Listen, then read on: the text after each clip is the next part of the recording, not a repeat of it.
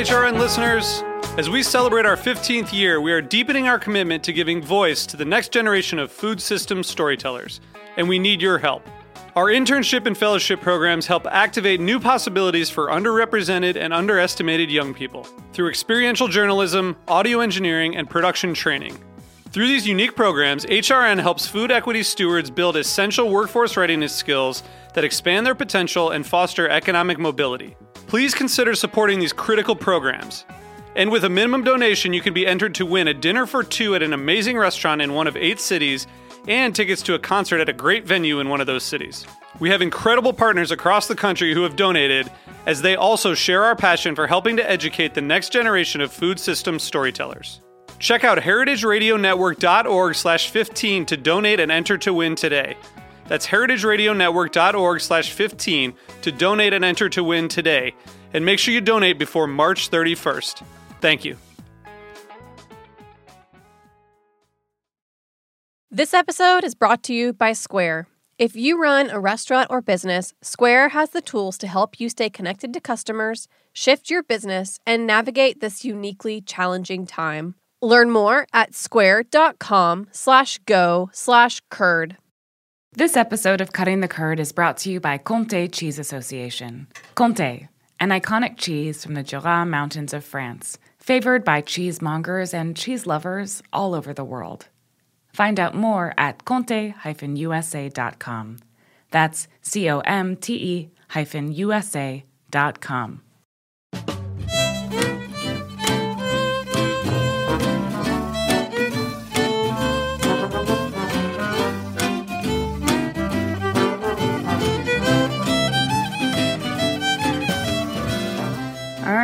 Hello and welcome to Cutting the Curd. We are here today with Jesse Pugach, sake distributor and founder of Fifth Taste, based out in San Francisco.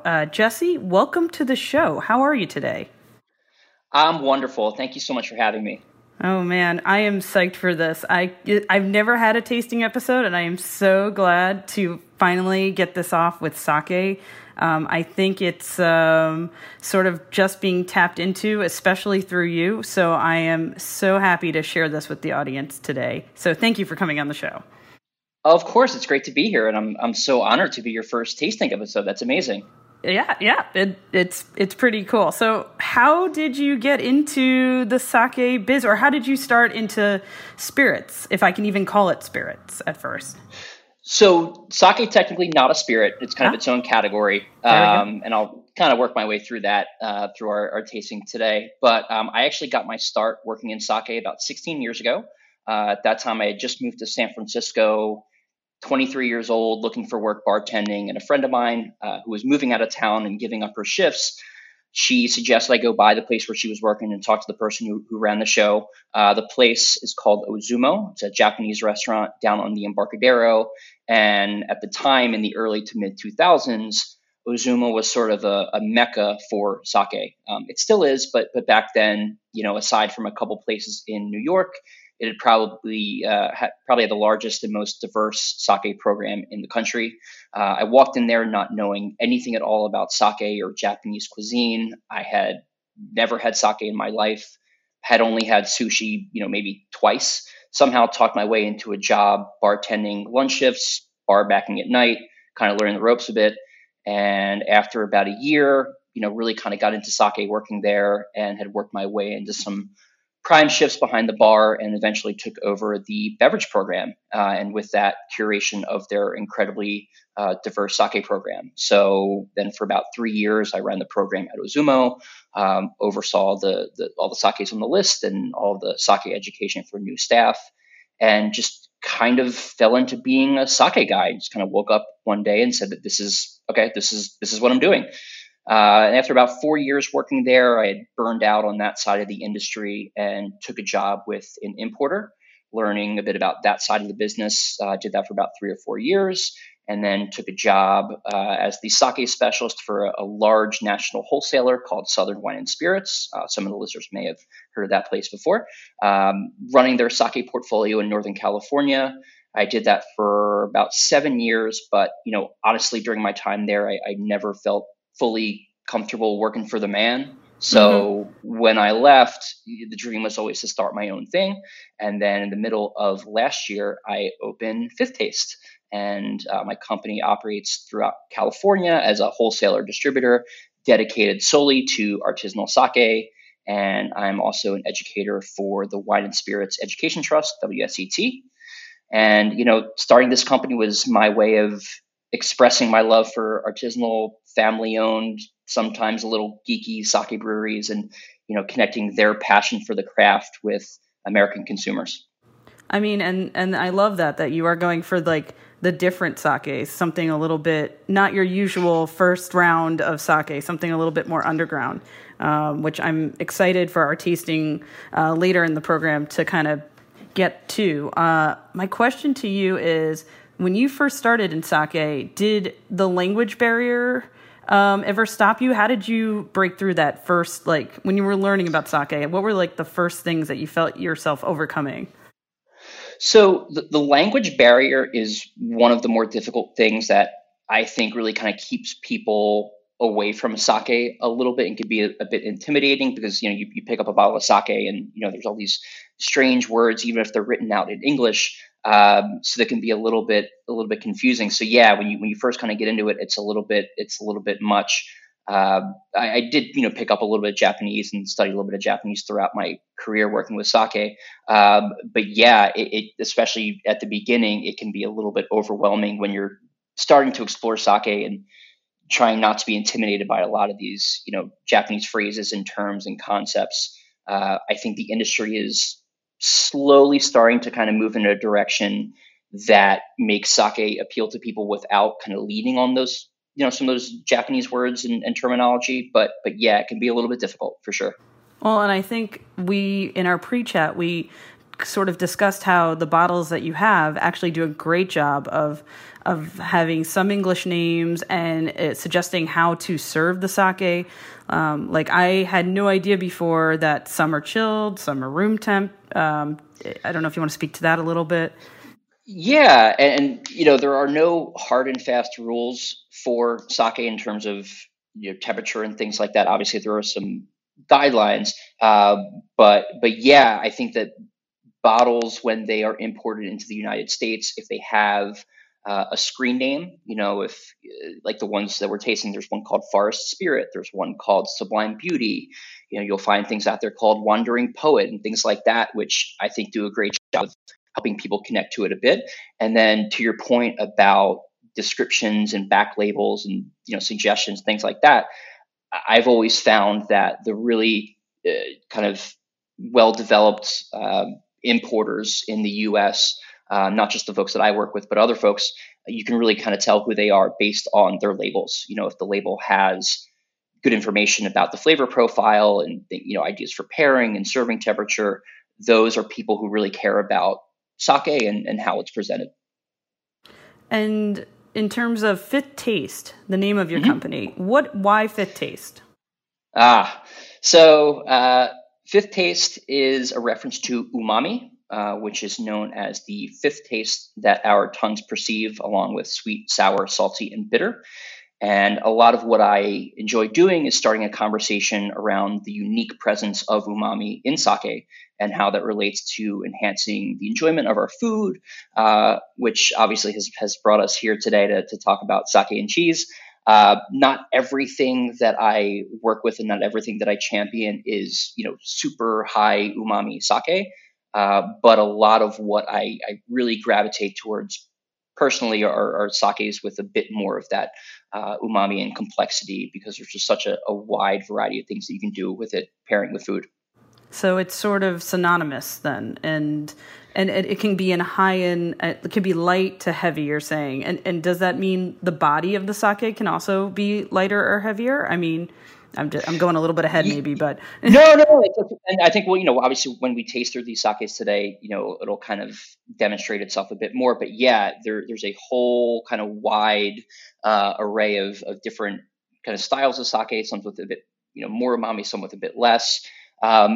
Maybe it'd be helpful if I kind of back up a little bit and give like a little bit of a background on sake and kind of how it's made, what goes into it, and maybe that'll help.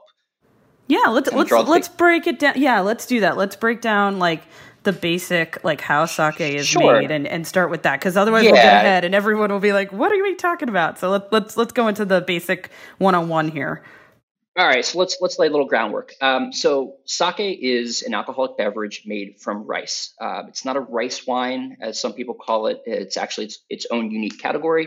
There are some parallels to wine, but the production process is actually closer to beer, but still completely unique from other alcoholic beverages. So rice. So grain of rice. What is a grain of rice? A grain of rice is made up of proteins, fats, minerals, and starch. And sake rice that's grown for sake is a little bit different than rice that you would eat. With types of rice that you eat, those elements that I mentioned, the proteins, fats, minerals, and starch, they're all kind of scattered throughout the grain. For rice that's used to make sake, they typically will use strains where they're able to grow a very well-defined starchy center with the proteins and fats confined to the outer regions of that grain. I like to visualize a sake rice grain like a hard-boiled egg. So you have that well-defined yolk in the center, that's the starch, and the egg white on the outside, that's all the other stuff. So what they do is using a rice milling machine, they polish away the outside layers to get closer to that pure starch center. And the general idea is that the more of that outside layer is polished away, the softer, the cleaner, the more elegant the sake will be. So now that we've milled down that rice, because it's alcohol, it needs yeast, but we're not quite ready to add yeast because the starch that's left behind is not fermentable the way it is. So expanding just a little bit more on starch, a starch molecule is basically a tightly wound chain of glucose molecules, or basically sugar. And in order for the yeast to be able to access those sugars to convert them into alcohol and CO2, we need something to break down those complex starches into simple fermentable sugars. So enter our dear friend koji. Koji is a mold that's used throughout Asian food and beverage production in things like shochu, soy sauce, miso. In sake, it is sprinkled, this mold spore is sprinkled onto steamed rice before brewing. And what happens is that mold produces enzymes. Those enzymes act like scissors. They penetrate into that grain of rice and cut up those glucose chains and make within that starch and free them up to get consumed by the yeast. So koji enzymes go in there, break it up. That way the yeast can access those sugars and convert them into alcohol. At the same time, the mold is also producing other enzymes that go to work on the protein bonds in that rice. So the protein bonds, which are basically amino acids, they won't ferment, but when they're broken apart, they leave behind amino acids, which can contribute to the flavor of the sake. And those acids, in particular aminos like succinic acid, glutamic acid, those are the building blocks of umami. And sake has, on average, about 10 times the amino acids as wine or beer. And kind of just jumping back for a second, if we were talking about milling, if you only mill the rice a little bit, you'll have more of that protein left in the grain of rice, and thus typically more amino acids left behind. So you'll have kind of bigger, richer, fuller, heavier sake. If you mill it more and get closer to that center, so most of what you're leaving behind is starch, you won't have as much of those amino acids and other impurities that are not fermentable in those outside layers. So the sake will be more floral, more elegant, delicate. And then, obviously, as we kind of taste through these, that'll kind of come back a little bit more because we'll talk about the milling and stuff like that. So for the koji, they will typically propagate that mold onto about 25% of all of the rice that's used in making the batch of sake, because that's all that they need in order to generate the enzymes to saccharify all of that starch. And then the process of saccharification, so starches turning into sugar, and then fermentation, then turning those sugar into alcohol.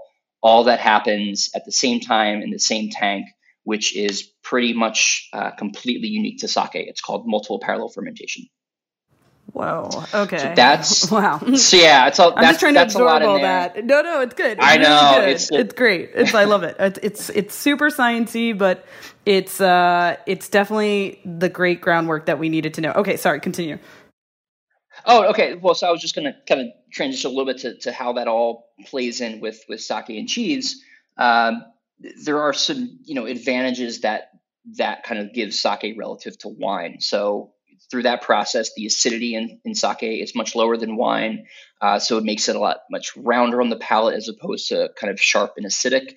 So it's a little bit more forgiving when it comes to pairing. It doesn't contain sulfites or tannins. So, if you've ever tried to pair highly tannic wines with certain types of cheese, it just doesn't work. It's just horribly bitter and just not workable. Sake also, a lot of them has a pretty present appeal of lactic acid, so which can lead to some cool complementary flavors. And then, as I mentioned before, that presence of umami in sakes with a bit more of that amino acid. Adding umami through beverage pairings is kind of like the way you add umami in kind of within food itself. Like if you're, if you're making like bolognese and, you have that rich, fatty meat, high in umami with tomatoes that are high in umami, just a delicious meat sauce on its own. But then you take that meat sauce and you shave on some Parmesan. And it absolutely just ignites the flavor of that dish of the bolognese. So sake and cheese together, when it all works in perfect harmony, it kind of does the same thing of really intensifying the flavors and making something really unique. Okay, so I have a follow-up question to that. Is it okay to cook? Is it okay to cook with sake, or is that like a terrible thing to do? It is definitely okay to cook with sake. I think that a lot of times when you cook with sake, if it's a particularly, elegant, clean, soft sake that, would a lot of times be more expensive, it's kind of a waste. So you can basically go and get inexpensive sake, not too sweet, not too floral or fruity, just something that has that nice kind of rich sake flavor. And use it as a substitution for cooking with wine. Absolutely. I do it all the time. Okay, cool. Because I was my mind, I was like, wait, sake is too precious to cook with. Maybe this is a terrible idea, but you have just cleared up that myth. So you can cook with sake. Okay, excellent. I Absolutely. love that. Okay. And then how did you discover cheese in your life? Because now you're able to pair sake and cheese, but how did that happen for you? Yeah, so my wife Liza, who who works for I was going to say I'm playing dumb a little bit here, but I love Liza. She's incredible. One of my favorite people. So anyway, go on. Yes. So back in 2012, 2013, somewhere around there, she made a career switch and started working in cheese. And she started bringing home all these super cool cheeses. I had all these cool sakes. Our fridge was getting a little bit crowded, so we decided to start doing some pairings. Ended up having some friends over for these little sake and cheese parties, and just really enjoyed the two together. And actually, back then we started a sake and cheese blog, but I don't think we've updated it in like 6 years.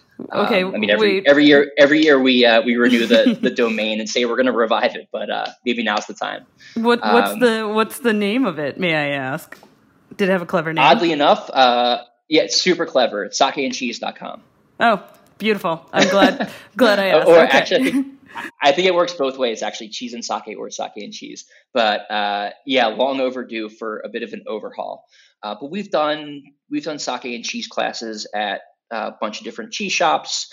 And actually, I think it was 2018 at ACS in Pittsburgh, we were on a panel together with a couple of friends of ours that was partly focused on talking about sake and cheese and doing some pairings. And, the reception from cheese people through this little sake and cheese journey has been great. I've really enjoyed making that connection. And within the sake community, we're always trying to find ways to broaden the appeal of sake. So, a lot of prominent, influential people in the sake world, people in sales and promotion and some sake brewers have been on the sake and cheese train for a while, and have done some really fantastic work enlightening folks to the wonders of cheese and sake. That's very cool. Yeah. So I wonder then, can a cheese shop in the United States can they sell sake? Is it fall under beer licensing, or is it fall under wine licensing? So sake falls under, typically in most states, wine and beer is the same license. It's definitely that way in California. It's that way in New York, Texas, Florida. There may be a couple of styles of sake, if there's added alcohol that might change the taxation a little bit. But typically any cheese shop that is licensed to sell wine or beer is absolutely licensed to sell sake, and I definitely think that they should. Okay, yeah, because based in New York, just what I know is wine is separate and beer is its own thing. So in a supermarket in New York, you can have beer and cheese sold, but you can't have wine always. So it's like a separate. But this is why I asked you, because I was like, wait, maybe if I open a cheese shop in New York, I can sell sake and cider and stuff like that, and beer. So that's why I was curious. And alcohol percentage wise, what's the ratio in sake generally? So typically, sake that you'll buy will be around 15 or 16%.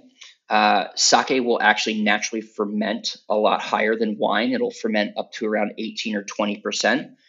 Typically, I'd say 90-95% of the time, they will dilute that sake to bring it down to around 15 to 16%. But in some cases, and we actually have two of them, I think that we're tasting today, that are not diluted. So those are up in that kind of 17 to 18 range. But typically, a sake will be 15 to 16% alcohol, so a little bit higher than wine. Wow. Okay. Very cool. And in terms of selling them around the United States right now, you're generally selling to restaurants when they're open after this time that we're all having, or is it retail? A lot of retail. What do you sell more to? Restaurants, food service, or is it more retail sided for you? So I sell more to restaurants. For the types of sakes that I sell, they kind of just work really well in that format where you may have a sake-san or someone in there, kind of help guide that guest experience. There are some great sake shops and retail places around the country that I can talk about at the end if you'd like, just give people some suggestions. But yeah, I do some retail work, but for me personally, it's mostly restaurant, which is actually kind of the opposite of the world that I had come from working with Southern. That was mostly retail. So it all kind of depends on where you're at in terms of the portfolio that you have. But yeah, for me personally, it's mostly restaurant. So we're waiting for things to return to normal. Yes. I know what you mean. Okay. Well, I am excited to get this tasting on. What I want to do is just take a quick break. And then when we come back, we're going to start the tasting. So just listeners, hang on for a quick sec and we'll be right back. This episode is brought to you by Square. We all know that this is an incredibly challenging time for our friends running restaurants and small food businesses. With social distancing in place, people are staying home and eating in, and restaurants have had to pivot to pickup and delivery only. HRN would usually be recording our podcast from our studio inside Roberta's. But since they've had to close their dining room, they've ramped up their frozen pizza production, set up a wine and grocery shop, and seen their delivery orders skyrocket. Like Roberta's, many restaurants have been changing offerings day by day as they figure out how to best serve their customers. If you run a restaurant or a small business, Square has the tools to help you adapt. One of these tools is the Square online store. It lets you set up a free online ordering page with curbside pickup and local delivery so you can keep customers safe. You can deliver orders yourself or integrate with delivery partners. Its Order Hub lets you manage all your incoming orders in one place, no matter which delivery partners you choose to use. Square has all the tools to help you stay connected to customers no matter where they are. See everything that's available by visiting square.com/go/curd. This episode of Cutting the Curd is brought to you by Comté Cheese Association. Comté Cheese Association represents the Comté PDO, Comté Protected Designation of Origin in the USA.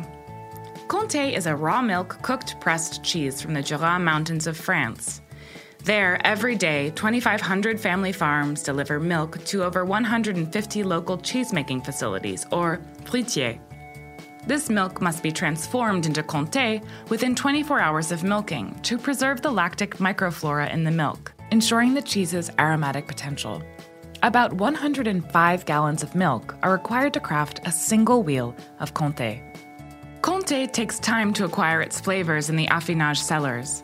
After 8 months of aging by dedicated affineurs on average, each wheel of Comté is graded and shipped to market.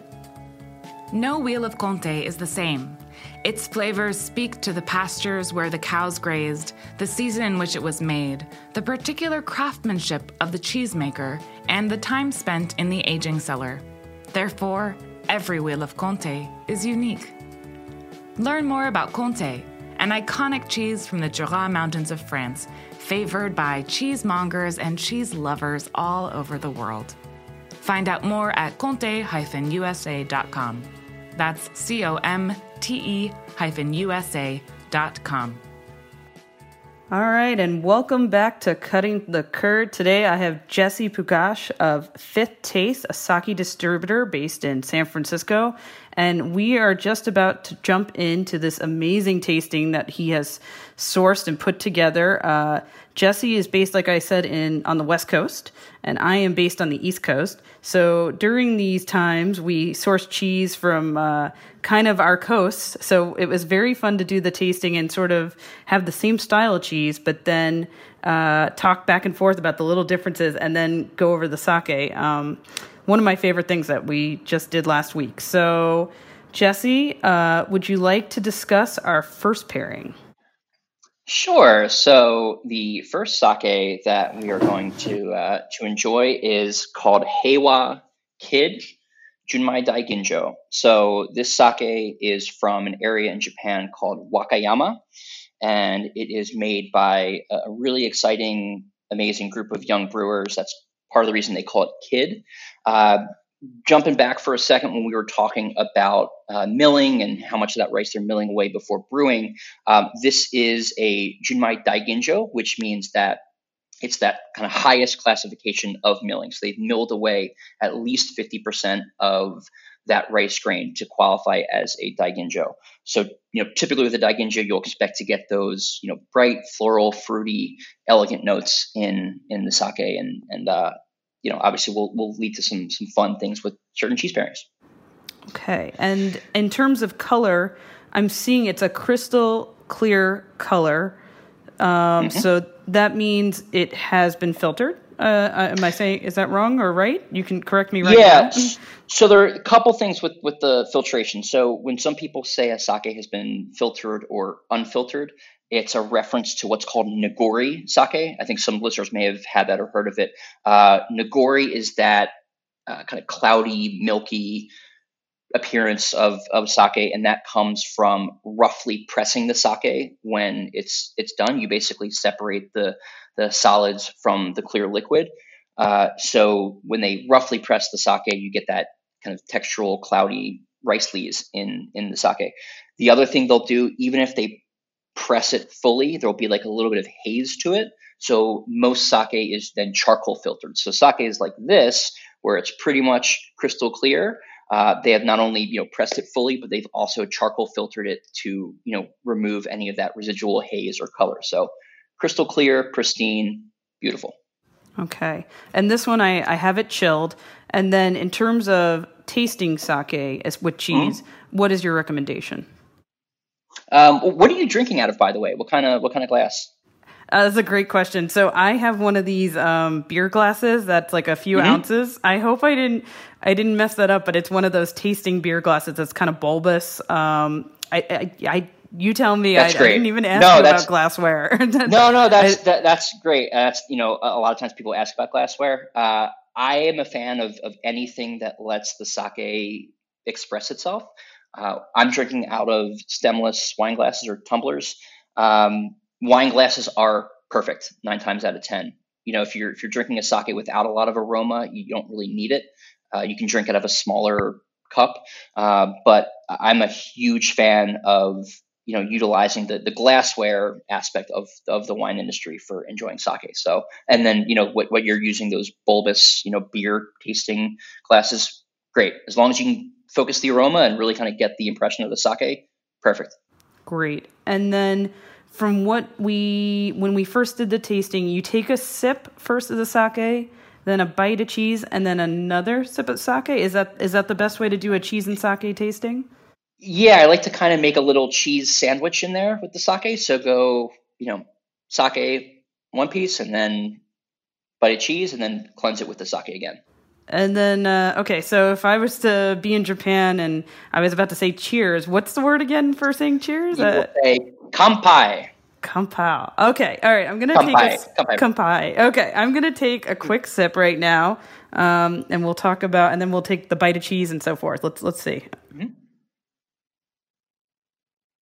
So when you taste it, you should be getting a lot of those bright, fruity notes. I get strawberry and cotton candy, bubblegum, really light-bodied, super clean. Yeah, I definitely get the cotton candy, strawberry notes. Okay, I'm going to take a bite of, I have from Blue Ledge Creamery in Vermont a Camembert, which is a bloomy-rinded, soft, ripened cheese. So I'm going to take a bite of that, and I believe you have the Green Hill from Sweetgrass. I do. I have the Sweetgrass Green Hill. So similar in style, if I'm not mistaken, to what you're eating. But yeah, really, really nice and buttery. Yeah, so I'm going to take another sip now.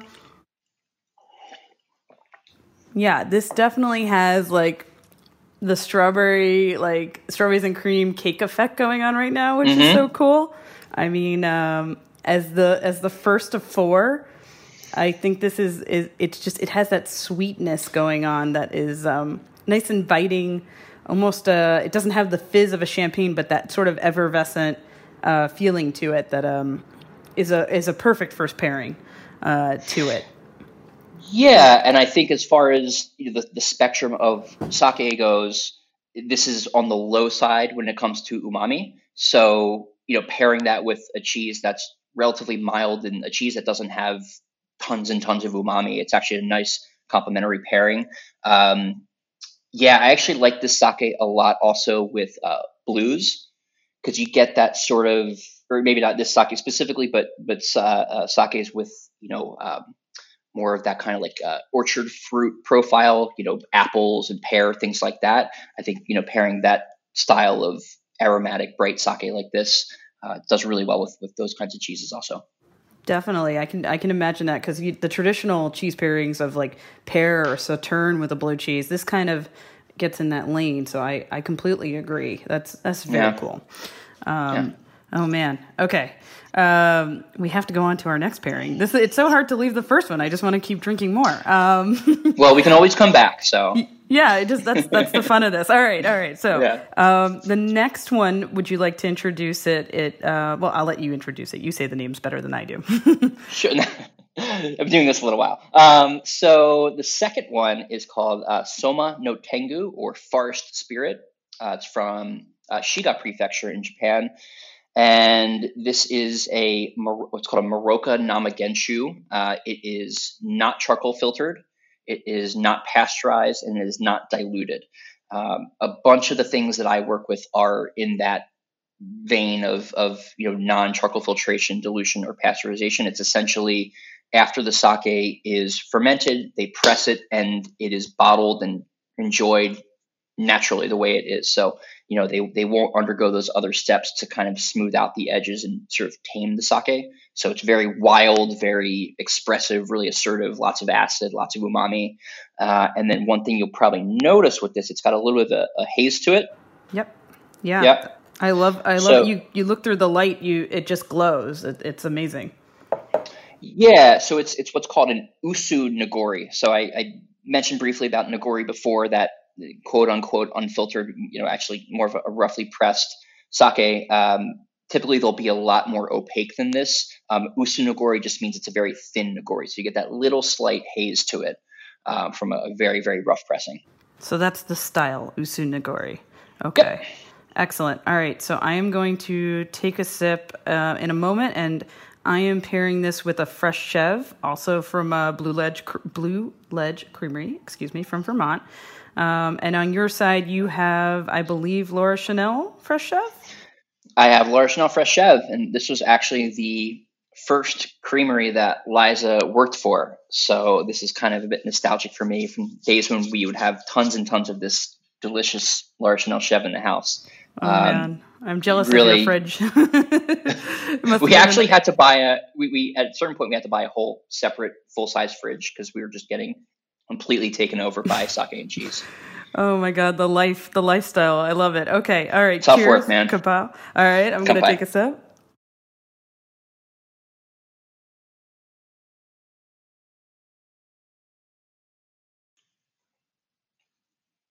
Totally different fruit elements going on right now. It's not as sweet, so it's more umami. I'm going to take a bite of the cheese now. Yeah, the sake on its own kind of has this like candied mushroom quality to it. It's got that really cool fungal umami-ness, but a bit sweet, a bit slightly creamy, but super cool and nutty and toasty and just a delicious brew. Yeah, I mean, I'm just getting like the most beautiful toasted bread notes right now because you have that like sort of yeastiness from the goat cheese, and then it just sort of rounds out beautifully with the forest spirit. Oh my God. I just feel like I need to be outside now and enjoying life with this, Yeah, I think for Chev, when I've done a couple different pairings with this, I think sake is like the first one we did, the Heiwa Kid. I actually really like those bright fruity sakes with really clean, fresh Chev. But then getting into slightly more textural sakes, creamier sakes like this Usu Nagori or even a Nagori, I think that those texturally do really well with the texture of a Chev. Yeah, it just elevates it. It brings those features of the goat cheese, which is normally just a straightforward fresh goat cheese, and gives it another level to it, which I think to me for pairings means we did very well when you have something that's enhanced on both sides. Actually, it's very good.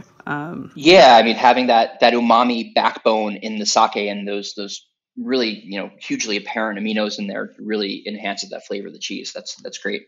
And I just to the listeners, dear listeners, the top of this bottle is so interesting.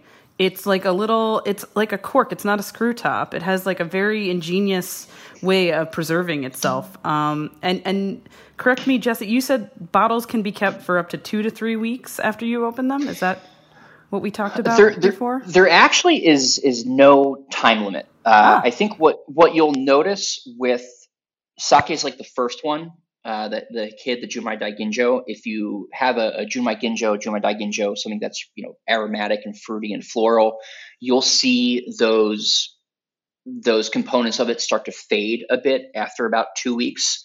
The sake won't get bad, but those really lovely fruit notes will start to fade out a little bit.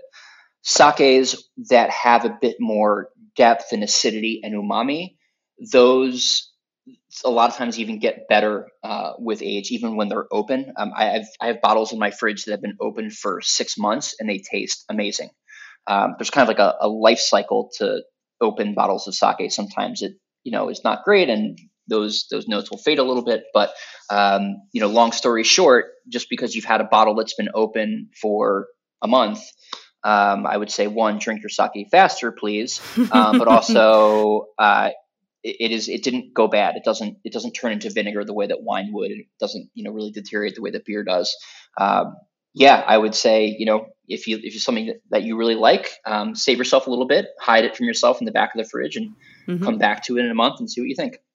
I mean, I doubt I'll need that much time, like you said, but I just for anyone who maybe is taking a glass a night or something, they might want to just have that time zone. So, okay, very cool. Thank you. I say we go third set, third bottle here. All right. So we have it's in English, it's Sublime Beauty, but I'm going to throw it to you now for the full name. All right. So, it's called Tai no Hana, or Sublime Beauty, from a brewer called Moriki Shuzo in Mie Prefecture, which is kind of close to Wakayama, which was the first brewery that we tasted, right kind of in the middle part of Japan. An incredibly famous, amazingly cool brewery. The brewer, Rumiko Moriki, is a bit of a legend in the sake world. She's actually the first ever female master brewer and brewery president in the sake industry. Sake brewing is very much still a man's game. I think that yeah, I'm going to guess and say less than 5% of all sake brewers are women. But Rumiko, being the first female master brewer, kind of was a bit of a trailblazer. There are a handful of female master brewers now, but she's an absolutely legendary character in the sake world. She's known now because she grows a lot of her own organic rice. She mostly uses ambient yeast, so a very funky, interesting style of sake making. This sake in particular, the Sublime Beauty, is a free run sake. It's called arabashiri, which is basically before they press, they take the mash, put it into these mesh canvas bags, and they lay it down for pressing. But before they actually apply any pressure to those bags, the sake that can kind of run out on its own, that's free run sake. So really kind of, youthful and brash and exciting. Also, Moroccan Namagenshu, like the sake that we just tasted. So high alcohol, high acid, a bit more umami. And then lastly, and then we can get to tasting in a second, the thing I really like about the sake is the milling rate is 90%, which means they've only removed the outer 10% of that rice grain. So there's so much left in that rice grain before they start brewing. So you get, a lot more rice forward characteristics, a lot more umami, a lot more savoriness and depth and complexity. And this is, personally, I would say this is my number one cheese sake of everything that I work with. And oh wow, I forgot that this is your favorite. Excellent to know. And you have met this brewer before? You've met her in real life. I've actually been fortunate to meet I think pretty much all of the brewers that I am fortunate to sell their sake. I was actually with her in February. I was in Japan and I was visiting with her, before the world got turned upside down. Mm-hmm. And she's a big fan of pairing her sake with cheese. And actually, when I was with her, we were tasting through her sakes, and she served me a flatbread made out of sake kasu, which is basically the leftover sake lees that get pressed into almost like a cake from the pressing process. So she used that as like a flatbread, melted some cheddar on top of that, and then added anchovies. Whoa. So it's like umami on top of umami on top of umami. And then we did this, and it was like, fireworks in your brain. It was just insane. That sounds like heaven, because I'm addicted to umami savory. As a cheese lover, for me, that's, oh my God. I want to meet this woman. I'm going to go to Japan and I'm going to meet her. We had been talking a little bit about trying to get her over here for some events or something. Then obviously everything got all crazy. But she's incredible. She's hysterical, an inspiration. I love her. Her sakes are incredible. Yeah, that's so cool. Super and this is nama, so it means unpasteurized, as you mentioned. Unpasteurized. So yes. I realize we're kind of throwing a lot of terms at the listeners, but nama, anytime you see that on a label, that means it's not been pasteurized. So on the positive side, you get, a lot more expressiveness and brightness. The only downside is that a lot of times it can spoil a little bit because those enzymes are still active. So when you do talk about, going back to your question about how long to keep a bottle open, you have to be a little bit careful with unpasteurized sake because those can turn pretty sour and get a little bit spoiled. This one in particular, because it is not diluted and not charcoal filtered, the acids are high enough that this one is a bit different than most unpasteurized sake. It can stand up for months. Okay. All right. Yeah. So let's do this. Let's take a sip. And even the bouquet is a little stronger. Sort of like I think maybe rice notes, I want to say that I'm starting to smell, or like a sugar slight note, caramelized note to it. And then I'm going to take a bite of the cheese. The cheese that I have is from Blue Ledge again, and it's a goat's milk cheese with a bloomy rind. Its name is Crotina. And on your side, I'll introduce it. It's the Serve et Belle Boucheron. So let's go awesome. for it.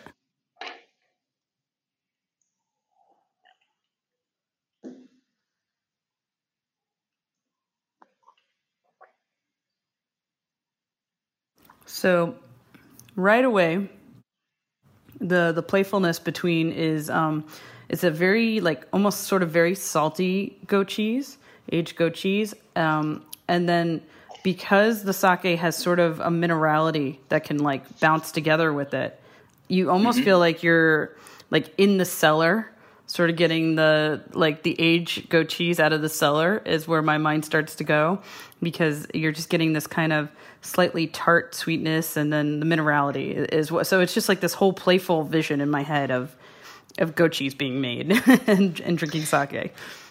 Yeah, it has this really cool rustic feel to it. And, one of the things I like about doing with this cheese in particular is you get that little textural difference, between the middle part of the cheese and then getting closer to the cream line. It changes the component a little bit and how it plays with the sake. So there's some kind of, different ways you can play with this pairing too. Yeah, this is dynamite. And the sake is delicious. Yeah, I was just gonna say, and it's delicious. I wonder. Oh, I have a question for you, an etiquette question. Sure. If I wanted to add an ice cube to the sake, is that a terrible thing to do? It is. It's not a terrible. It's not a terrible thing to do if you like it. Whatever you want to do to your sake that helps you enjoy it, do it. I would say that if you were to add an ice cube to the first sake that we tasted, that would get way too watery, way too thin and light, because it's generally a light sake. This sake is built like a tank. Like I said, 90% milling rate, so it's lots of rice, lots of structure and body and alcohol. This is something where if you want to kind of rein it in a little bit, sure, you could add an ice cube.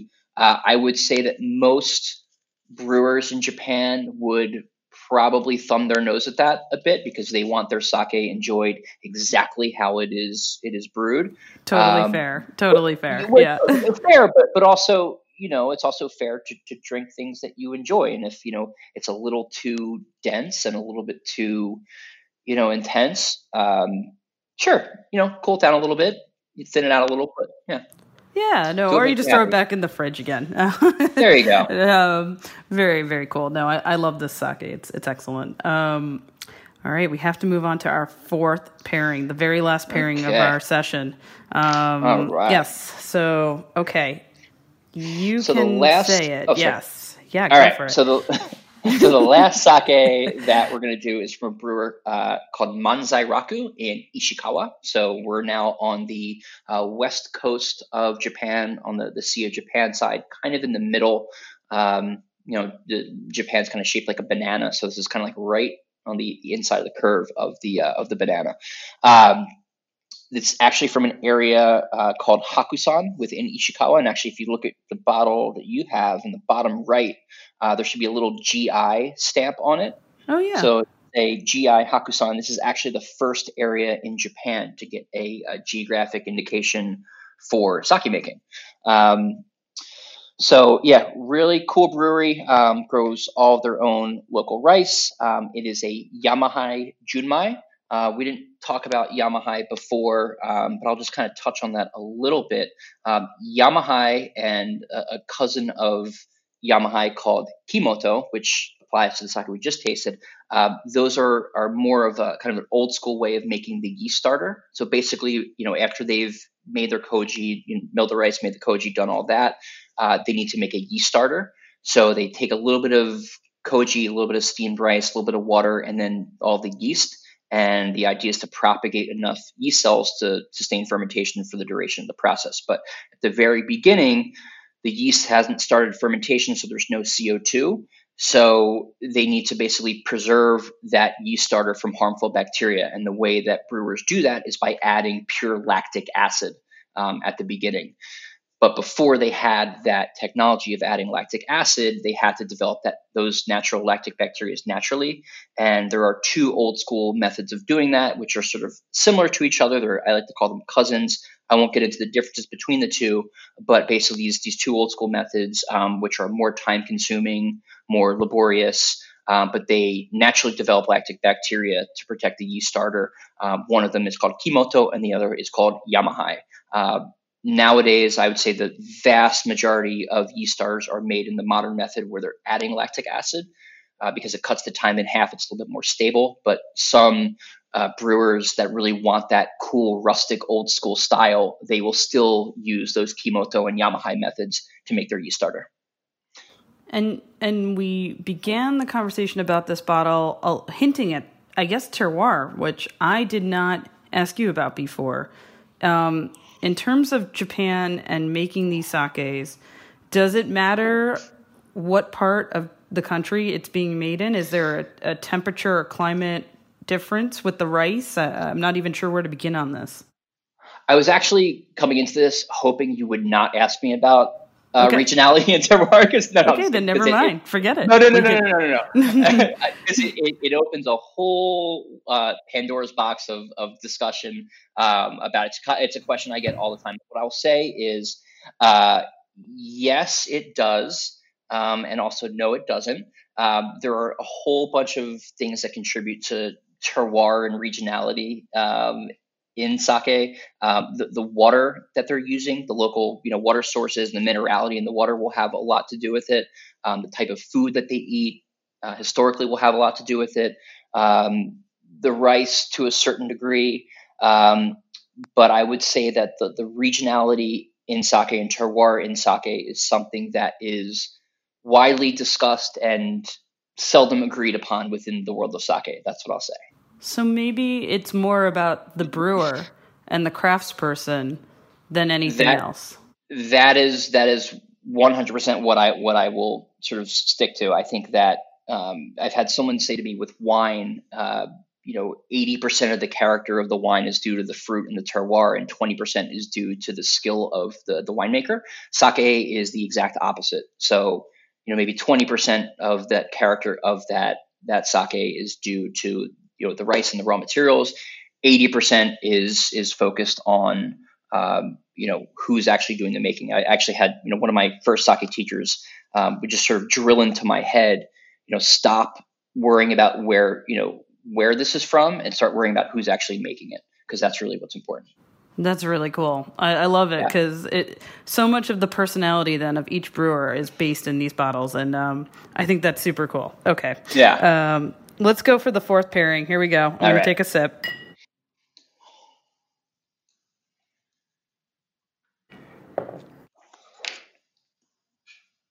Get like a clean, heavy umami flavor going on. Yeah, a lot of kind of like brown butter, brown sugar, a little bit of mushroom. So typically when you come across those Yamahais or Kimotos, they will have a bit more of that umami to them for sure. Cool. And I am going to taste it with, it's again from Blue Ledge Creamery, and this is the Middleberry Blue, so it's a cow's milk blue. And on your side, you have Sweetgrass Dairy's Asher Blue, also cow's milk. Indeed. Lovely Asher Blue.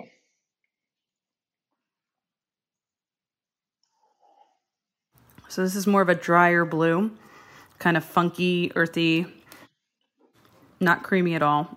And it has like a buttery popcorn note at the end. Yeah. And I'm gonna take another sip of sake with that.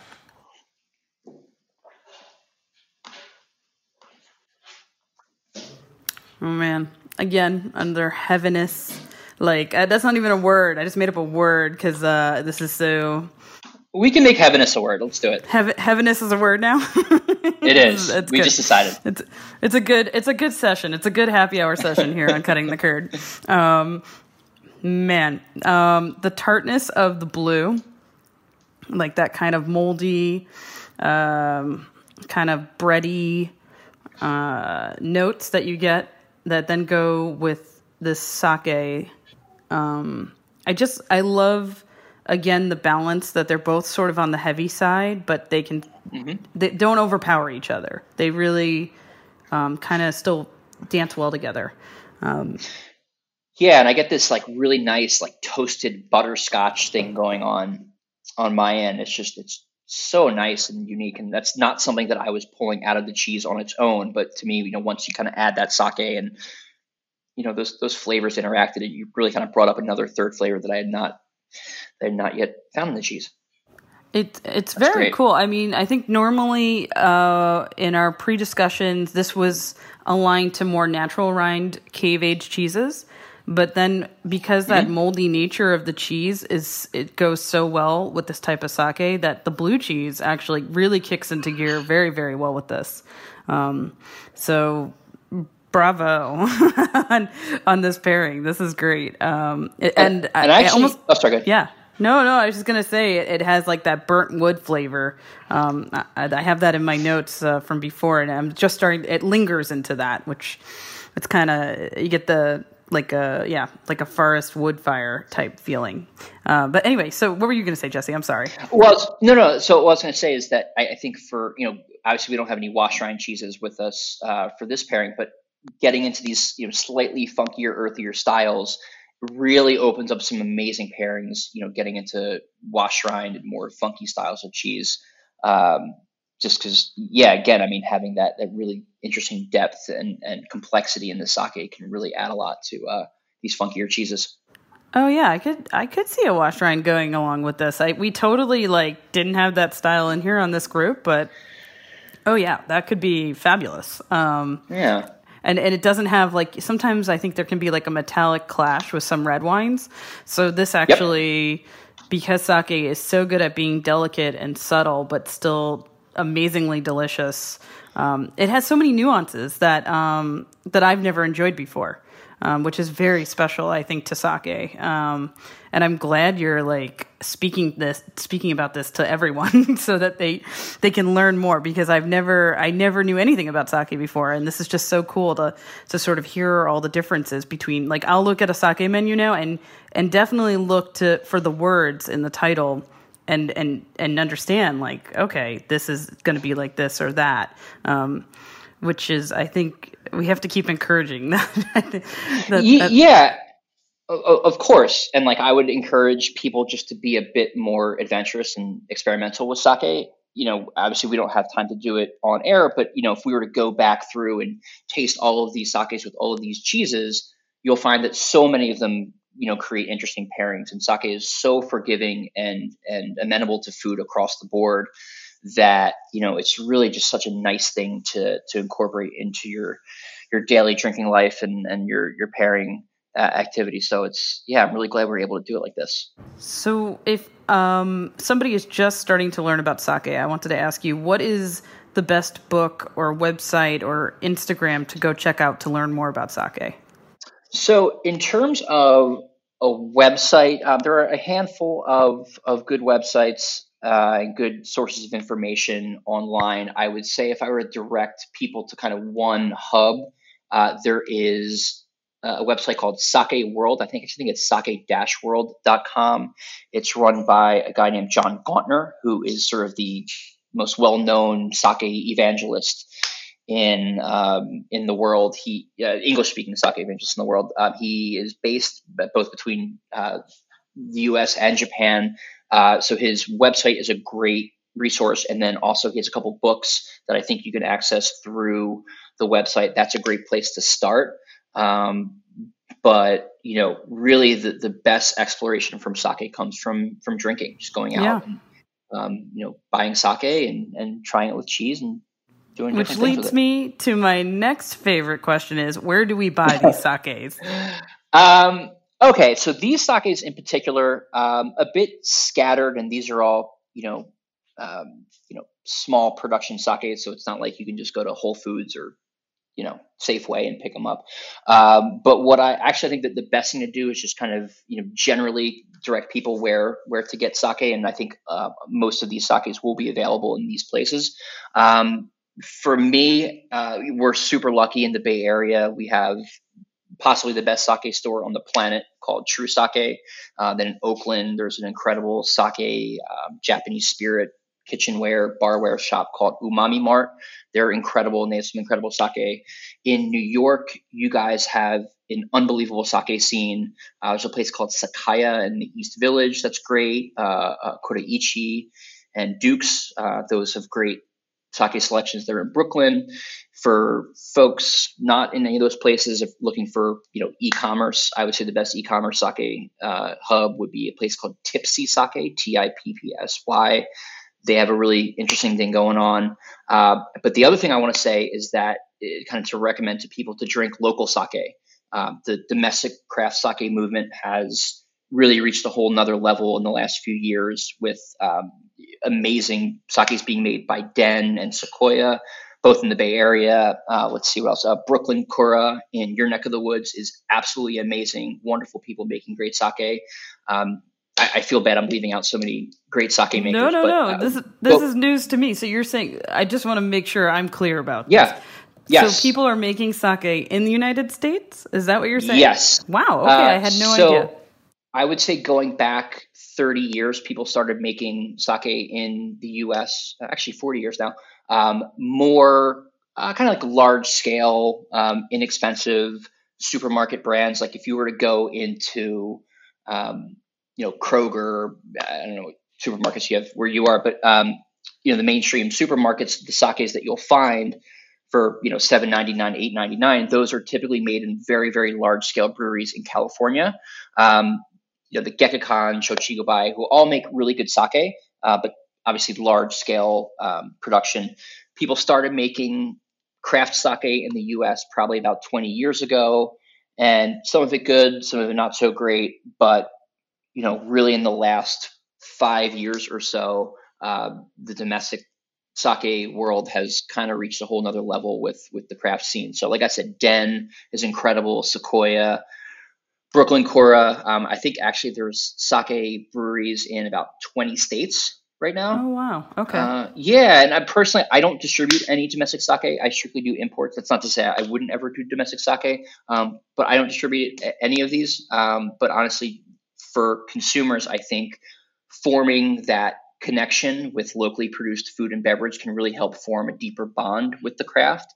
So please support your local sake maker. I'm sure you can just Google, local sake brewery or whatever and find something where you are. But there are, I think about 20 states have breweries now. It's incredible. Oh, I had no idea. Oh, okay. So who knew? Well, who knew?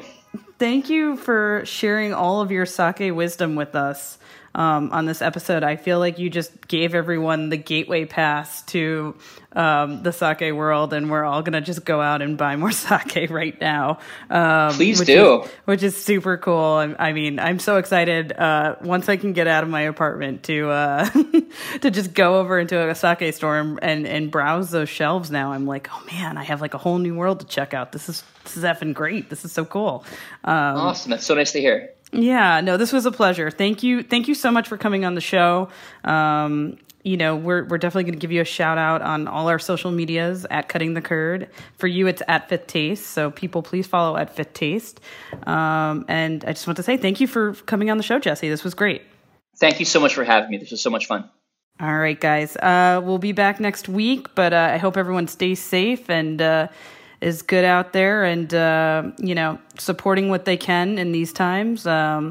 This week, HRN will be donating 10% of its membership drive and the proceeds to the Philando Castile Relief Foundation. This is to support families who've lost loved ones to police brutality and help enact police reform. This is based out of St. Paul, Minnesota. So, again, if you want to help donate and, give a little change to the world, heritageradionetwork.org/donate. That would be great. And, again, HRN will be donating 10% of the membership drive to the Philando Castile Relief Foundation. I hope everyone has a great week and, stay strong, be safe.